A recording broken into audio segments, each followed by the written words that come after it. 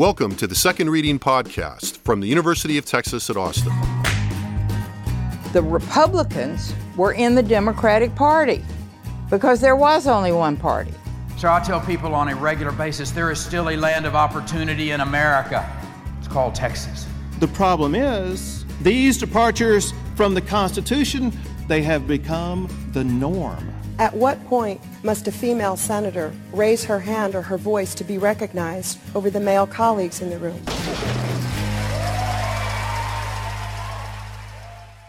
Hello and welcome to the Second Reading Podcast for the week of July 6th. I'm Jim Henson, director of the Texas Politics Project at the University of Texas at Austin. Today we're going to talk about some of the findings in a poll that we designed and implemented that was released this week, and I'm joined by my primary and invaluable collaborator in that poll, Josh Blank, who is research director of the Texas Politics Project. Have you caught up on your sleep at least somewhat, Josh? Somewhat, but only a little. There's always sleep to catch up on. Yeah, I know the feeling. Okay, so I want to talk about the two main areas of the poll this week. That is the impact and attitudes related to the COVID-19 pandemic in Texas, which we've been talking about a lot for obvious kinds of reasons in recent weeks, and a battery that we did on race. I thought it might be helpful for people to know just a little bit about the backdrop of this poll, and people can find all of the results, document thousands of graphics, literally, at the Texas Politics Project website, which is at texaspolitics.utexas.edu.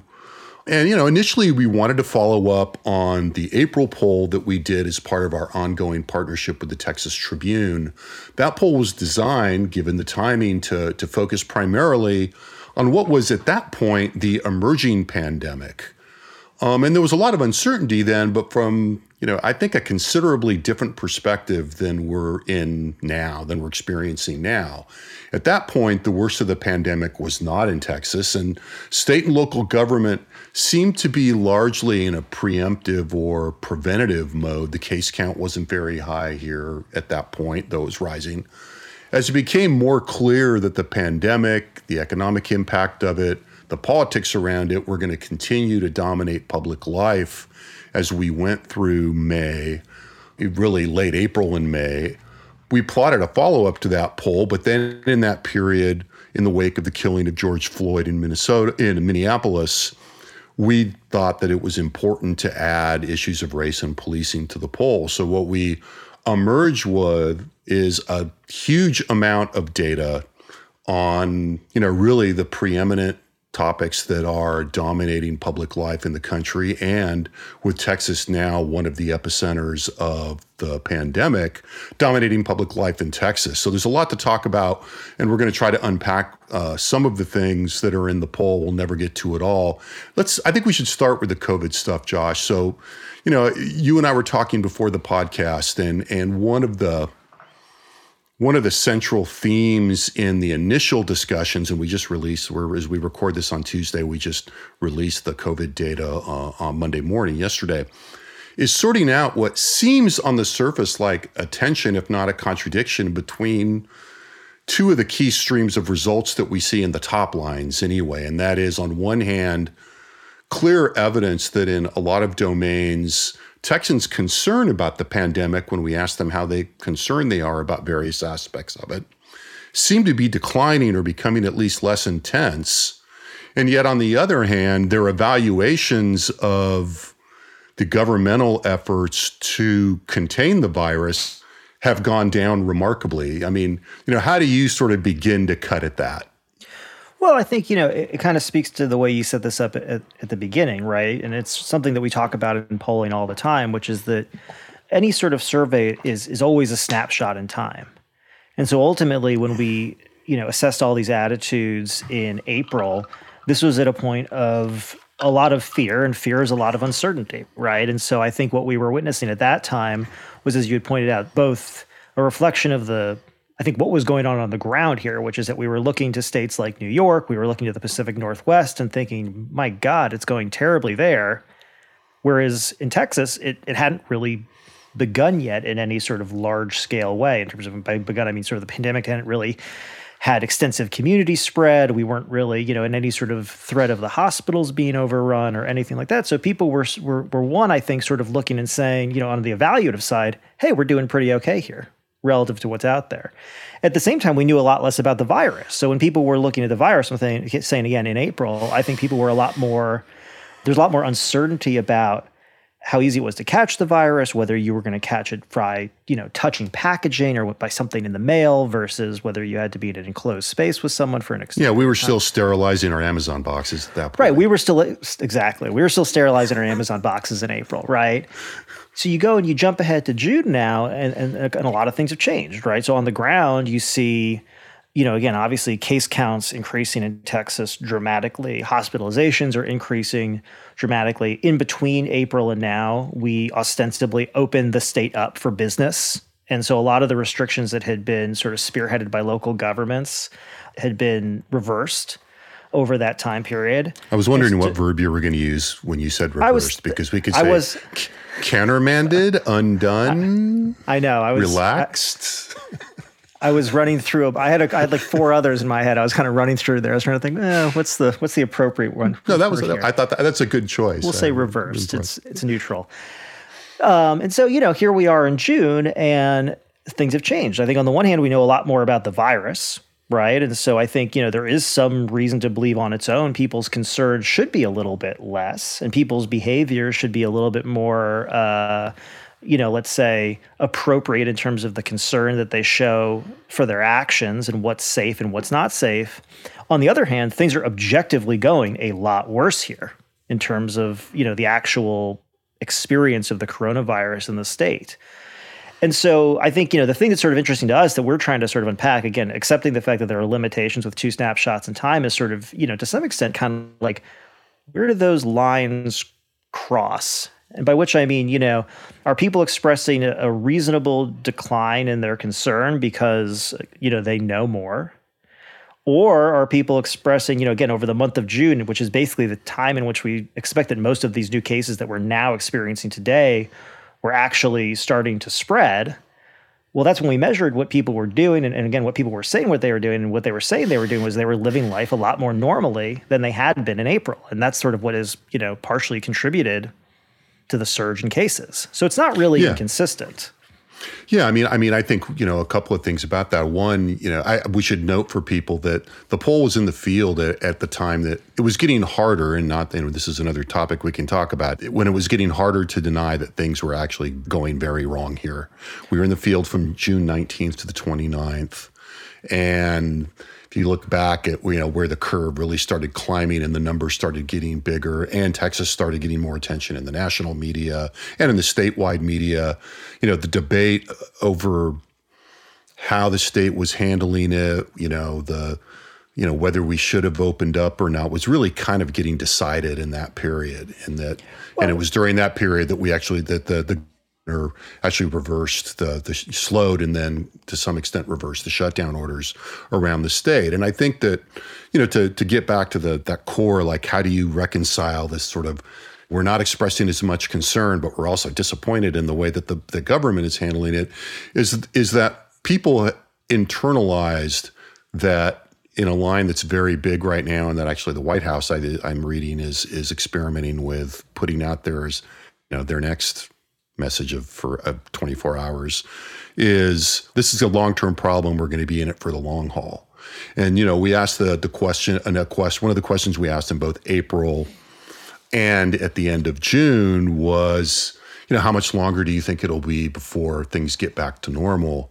And the kind of center of people's expectations shifted much more in the longer term direction in that interval.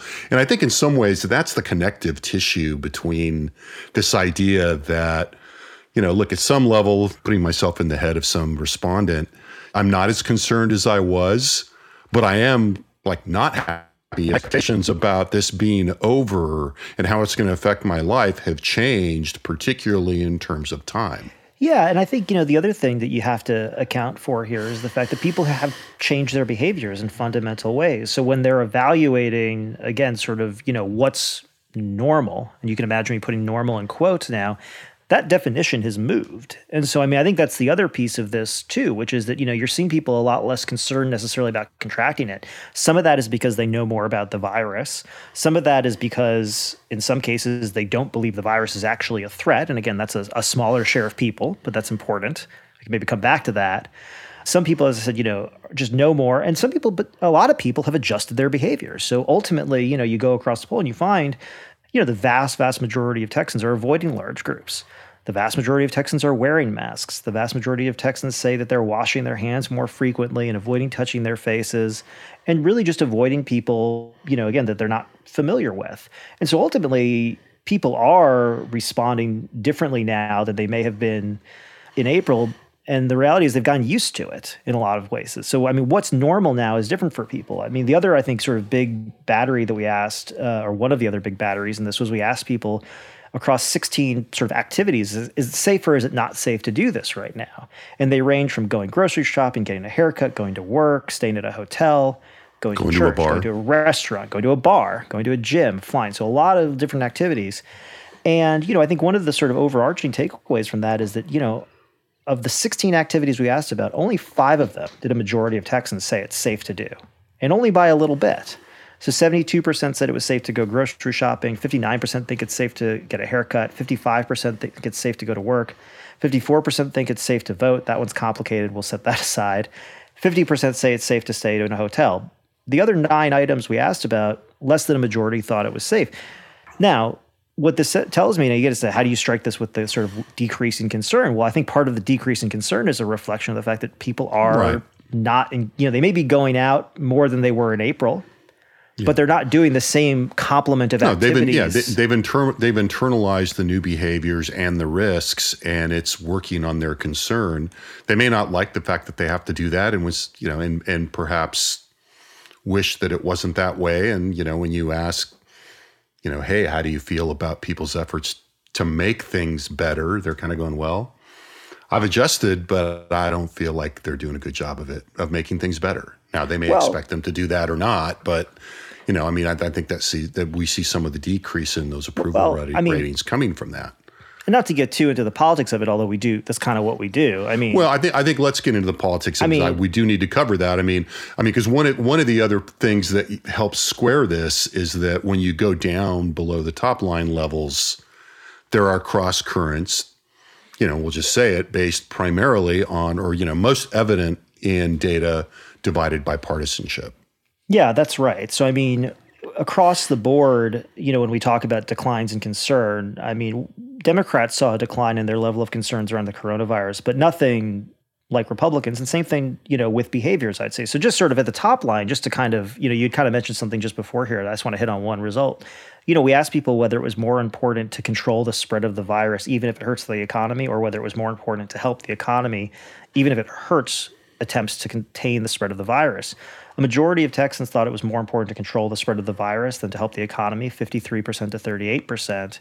But where 88% of Democrats said that it was important to control the spread of the virus, a majority of Republicans, 65%, said it was more important to help the economy. So that's part of the pressure behind, I think, a lot of attempts by the political leadership to move the state in the direction of opening. But you combine that with these lower levels of concerns, and particularly among Republicans. Asked if the COVID pandemic was a significant crisis.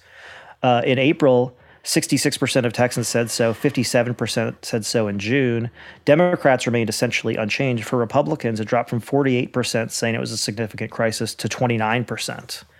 The share of Republicans who said that they were not very or not at all concerned about community spread increased from 27% to 44%. So almost half said that they were basically not concerned about the spread of the coronavirus in the community.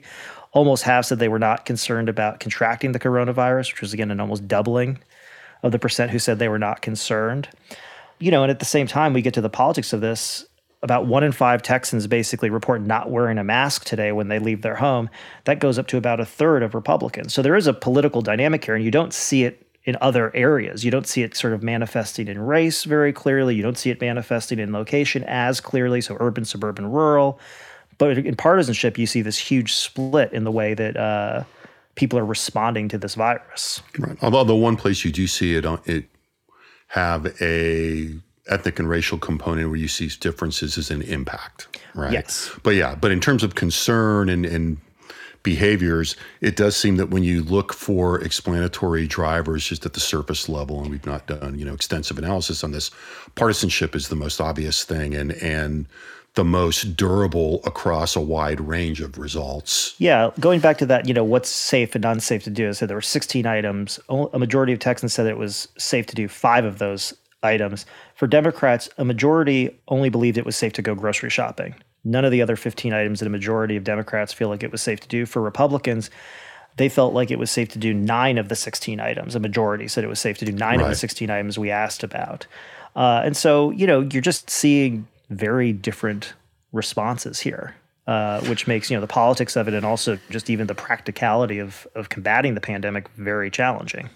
Right. And so I think, as we look at the 2 explanations for how we're reconciling these cross currents, part of it is, I think the cognitive piece you're talking about, the kind of behavioral, the impact of behavior and over time, just adjusting your level of concern. But there are also other cues affecting that. And some of those cues are partisan and they are coming from the national leadership. They're coming from the president, I would argue, most powerfully, and allied messengers, that are reinforcing that dynamic among the people that I think are less concerned and are engaging in a higher level of behavior outside of probably the ideal norms of containment, to put it. Yeah, and I would add to this, I think, I don't have too much time to jump into this, and we want to hit on some other things, but, the idea that this is solely a partisan story, even though it's most evident as partisan results, troubles me a little bit because I actually think it's a little bit wrong and also unhelpful. Across all these numbers that we're talking about here, the reality is that, the vast majority of Republicans in most cases are still engaging in most of the sort of social distancing guidelines that are being proposed. It's actually a stubborn minority that aren't. The other piece of it is that I don't think that, you sort of, let's say today I'm a Democrat and I wake up tomorrow and I'm a Republican. It's not because I'm a Republican that all of a sudden I stop wearing masks. Well, right. That's a good point. It's not like putting on a pin that says, oh, well, I'm going to the GOP convention today. I guess I, should show everyone how I feel. The reality is it's a combination of a lot of different things. It has to do with sort of, again, ideological predispositions towards sort of government mandates, but it also has to do with assessments of risk. And I think what ends up happening, in terms of how likely you are to contract the disease, and that's a relationship to, your own health situation, where you live, what you do. Your own social position. All these things. We have to link that your health position really is linked to your social position in a lot of ways. And to the extent that, you're also then taking your own position and lining it up with your sort of your assessment of the dangers of the coronavirus, both in and of itself and also the danger of contracting it, that's where the information environment comes in. And the way that Republicans and Democrats seek out different information sources alters, I think, the risk assessment that people make, which we then see in these sort of assessments. It becomes most manifest in partisanship, but I personally don't believe that it's not a Republican thing to say, I'm not going to wear a mask. It's the fact that I happen to be a Republican. I find out I'm getting a lot of information about the fact that this virus is overblown, or even in some cases, maybe it doesn't exist at all. And then I line that up with my own views of my own lifestyle and my own risks, and then I make a decision. Yeah, there's nothing essential in Republican identity that makes you less cautious or concerned. Makes you decide about the you're virus. not going to wash your hands more. But there are things that accumulate within your social identity as a Republican that can be decomposed into the things you're talking about. Where you get your information, who you socialize with, what your social position is. All those things kind of accrue into that. Before we move on to race, I do want to hit a little bit about the thinking about the future, because it does fall out of this. Well, I was going to say, it doesn't mean it's not consequential. Stuff. I mean, right? So, I mean, as I said, having now said, hey, look. It's how you understand it rather than the fact. The differences are pretty incontrovertible in the data. They've been consistent across not only our data, but the data nationally. So we're not saying it's irrelevant. It's just, but I think it is how you understand the mechanisms by which you arrive at these attitudes, and how you understand them and what you make of them. So let's look at the future and look at the attitudes on contact tracing. So, we put together a battery with the 4 main components on contact tracing. We told respondents, just in case the term was unfamiliar, we gave them a very neutral reading of what contact tracing is, a definition, and you can see that in the poll documents. and got interesting results. And obviously we asked about this because contact tracing from the very or close to the very beginning has been advertised as a key component of at least controlling the impact of the virus.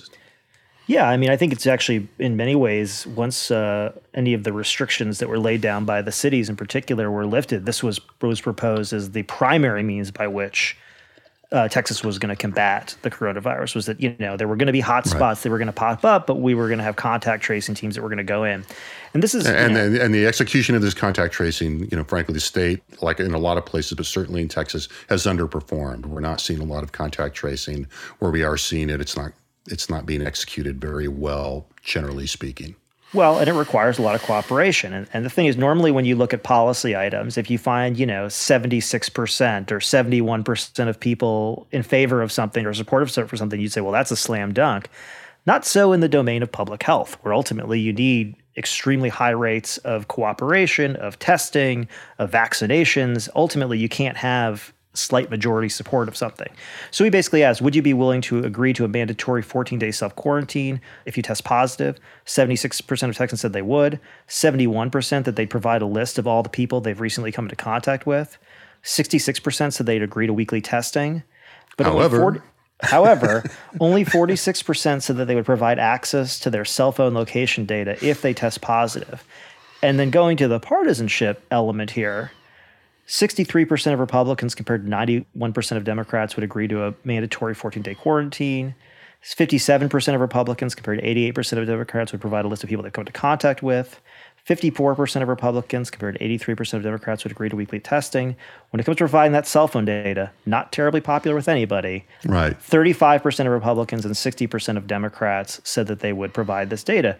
So if you think that technology will save us from the coronavirus, it does not look good, at least in Texas. Right. Well, technology might be able to save you, but not the way people use it. Right. Think about it. Yeah, I mean, it's hard not to. It's gallows humor, no doubt. But to say, it's fine. You can take some of my blood once a week, but you're not getting in my damn cell phone. Sorry, not gonna happen. Right. So there's that, and then we also asked people whether, if a vaccine to the coronavirus was discovered and made available, and we even put in there at low cost, so as there not to be economic noise in the response, would you be interested in getting a vaccine? And only in the 50s, as I recall. 59%. Right? 59% of Texans said yes. I think it was about, a slightly larger minority said they would, and then the remainder said they weren't sure. I think about 20% said they weren't sure. The main point here is that, we've been sitting here, if you've been sitting at home thinking, boy, when is a vaccine going to emerge so we can kind of go back to a more normal case? Well, ultimately, if you look around at your fellow Texans, almost half of them are not sure if they would even get it. Right. And there's, so this goes to this term I'm hesitant to raise right now because I'm so laden like so many other things. But the idea here, of when you start vaccinating people is to achieve a level of herd immunity. You don't have to get 100%, but you need to get pretty close. And it varies a lot by the disease. By the disease. And I'm not an epidemiologist, but a lot of the research that we're seeing right now is this is a very highly contagious disease. And I'm pretty sure that the higher the level of contagiousness, all things being equal, probably the higher the level of herd immunity, and that makes this an issue. Mm-hmm. So, in some, those two results in some ways are kind of the most harrowing of everything we saw, in the sense that because they address the two things that a lot of people are, I think at a more expert level, the contact tracing is what people are putting a lot of stock in and saying, if we can get contact tracing in place, that's really the way we get a handle on this, even if we can't get a vaccine. And then there's, I think the more common sense things, I've talked to people and you see people on social media and the media going, hey, I'm just going to hunker down until they get a vaccine. Well, yeah. And I think, not so much. And to bring it back to the politics for one more second before we move on to a less complicated topic, I think this is the difficulty that, Republicans in general and Republican statewide leaders in Texas are facing, and in particular the governor here. The governor is basically taking the position as the state's czar in many ways on this pandemic response. And ultimately, there's been a lot of distrust of the government generally, but also of even basic facts surrounding the coronavirus. And now that we're at a point where we really need people to be as cooperative as they possibly can within reason, you actually have a large share of Texans who've been informed over the last couple of months that they shouldn't be concerned, that, most efforts sort of to combat the virus are government overreach. And this is going to make combating the virus that much more difficult. And it's not clear, what the path forward is, or whether, as the numbers get worse, if attitudes change drastically, they might. But, currently, it seems as though these attitudes, I'd say from April to June, I would say, these attitudes reflect as much in some ways the change in the actual environment on the ground in terms of, what we know about the virus and how it's going on the one hand.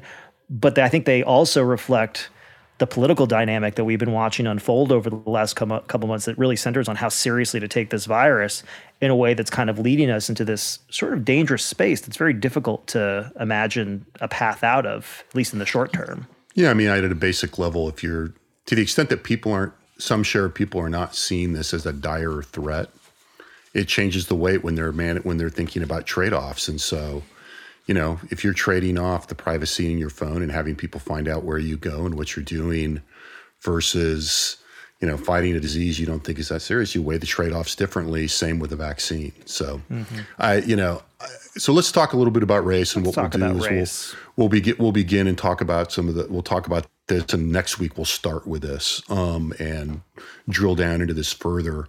So obviously we wanted to probe attitudes about race in the wake of George Floyd's killing and the protests and we can't say unprecedented, but a frank and broad discussion of race that's probably reached breadth and depth that we haven't seen certainly since the civil rights period and in the immediate aftermath of that. So for a lot of people, it's certainly the most serious and sustained discussion about race and racial discrimination, and particularly the role of African Americans and their position in American society than a lot of people that are probably under 40 have ever seen in their lifetime.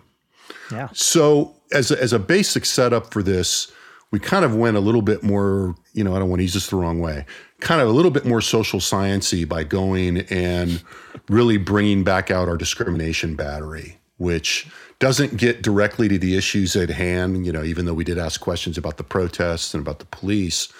But we also have this battery that we've used 3 or 4 times now in the past and is adopted. People have used similar things, where we give people a list of 10 social groups. It's a mixture of racial, ethnic, and gender groups. Ask them to assess how much discrimination that they experience. And then after they've assessed each group individually, we then ask them which group they think experiences the most discrimination in the U.S. That's always been a fascinating, complicated exercise. And we got interesting results this time, particularly compared to what we've seen in the past, right? Yeah, that's right. So, we ask people, as you said, whether, each group faces a lot, some, not very much, or basically no discrimination in the U.S. today. So looking at basically what share of people said that each group faces a lot, I mean, one of the things that's notable, and the last time we asked this set of questions was in 2018, and at that time, the plurality of Texans said that transgender people and Muslims faced a lot of discrimination. 44% said they face a lot of discrimination. Only 35% said African Americans. Asked again in 2020, it goes up to 44%.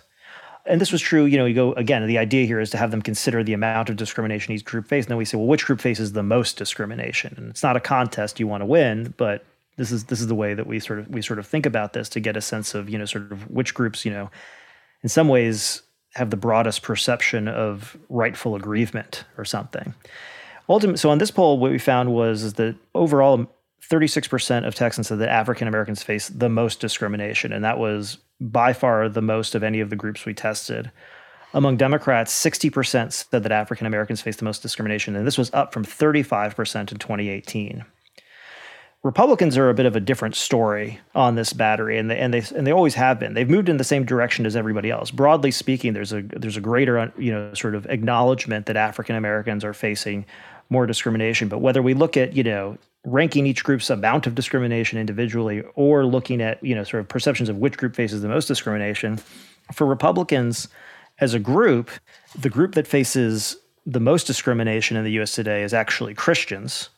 Right. 28% of Republicans say that Christians are the group that's most discriminated against. Right, are the group that's most discrimination. 17% said that whites are the group that's most discriminated against, and 16% said African Americans are the group that's most discriminated against. Those are statistically indistinguishable, but when we go to that other set of questions where we ask about each group, and they're each asked individually, 34% said that Christians face a lot of discrimination, 24% of Republicans said that whites face a lot of discrimination, 14% of Republicans said that African Americans face a lot of discrimination. Setting aside sort of, whether there is some real amount of face discrimination, we have some items that actually touch on that. I mean, I think this ultimately gets at, again, sort of, the diverging political responses towards this and the sort of the reality of Democrats moving forward very quickly on different proposals to sort of ameliorate racial injustice, whereas Republicans have been a little bit slower to move forward on this. I mean, I want to highlight one other item outside that discrimination battery, and we can kind of... Well, before you move on, we should just, we have to, so if you look at and when we publish the podcast, we'll make sure we point to some of this data. If you look at this graphically, the way that you describe that data, you see then that Republicans are distributed among, their views of who experiences the most discrimination, are distributed kind of among 3 or 4 different categories as you described, with Christians at the top of that. If you look at the Democratic sort of distribution, there's much more consensus. Right. In the sense that, 60% of Democrats say that African Americans experience the most discrimination. And so there's not... And 80% say they face a lot. It's right. And so when you look at the policy process as you're talking about and who's moving and who's not, I mean, one wants to be careful about setting aside the content, but it is part of what's going on is that, there's a lot more consensus among Democrats as a group of what's going on here. And so then when you go to implement responses, there's just, I think what this points to is that there's 2 different things going on. One is perception of the magnitude of the problem then informs, the clarity and your willingness to embrace a solution to that. So well, yeah, and we had talked about this previously, but ultimately there is sort of a question in the wake of George Floyd's killing and the recent protests, and honestly all of the other recent killings of African Americans in the custody of police. But is the response going to be one that focuses on police conduct, or is it going to be one that focuses on broader concerns of systemic racism? And I think we tried to, and part of the things I think in sort of setting up a poll to ask about these questions, we were trying to hit both things. We wanted to be attuned to sort of the realities of the politics of the moment around police and race. But at the same time, there's a reason we asked this sort of broader discrimination battery, because it gives us a sense, a real heat check about, just what Texans' perceptions are of discrimination generally. And that's really, in a state as diverse as Texas, that's really important. Right. And so then, to go and we can close out here, what we saw in that question that we asked about whether the killing, the deaths of African Americans in the custody of police were either isolated incidents or part of a broader problem. And one might, we can unpack in a minute why we asked it exactly that way, are very consistent with what we see in these discrimination batteries, right? Right. So overall, 49% of Texans said that these killings are signs of a broader problem. 43% said they're isolated incidents. But as you can imagine, there are going to be big partisan differences. 88% of Democrats said that the deaths of African Americans during encounters with police in recent years are signs of broader problems. Only 7% said they're isolated incidents. Among Republicans, 76% said they're isolated incidents versus 15% who said they're signs of a broader problem. So this is sort of the idea of, is this a systemic problem within policing? Let's just, again, setting aside any other institutional concerns, or is this bad apples? And ultimately, I think as someone who studies public opinion, this is one of the questions I was most interested in seeing the result on in this poll, because I think this is ultimately these are the sort of I would say the polar ends of the discussion you see around, again, especially the deaths of African Americans at the hands of the police, which is this just a bad, one bad cop, or is this about broader problems? And you can see, I think, in this result in particular, that it's very easy to imagine how Democrats would come at this problem and say, well, look, if this is a sign of broader problems in society, we need bigger solutions, broader solutions. For Republicans, if it's isolated incidents, well, then really we just need to reform police practices so that these isolated incidents are minimized, if not erased. I think that's kind of where we are in the policy debate. And so you're going to find, as we've seen in public comments and as we saw in lots of specific instances, I'm thinking of, frankly, testimony in the Senate and Senator Cornyn's response to a discussion of systemic racism, you're going to find somewhere in the range of resistance to a lack of understanding of any kind of discussion of systemic racism in the policy domain and in the public domain. And I think it doesn't bode well for the discussion as we move forward, though.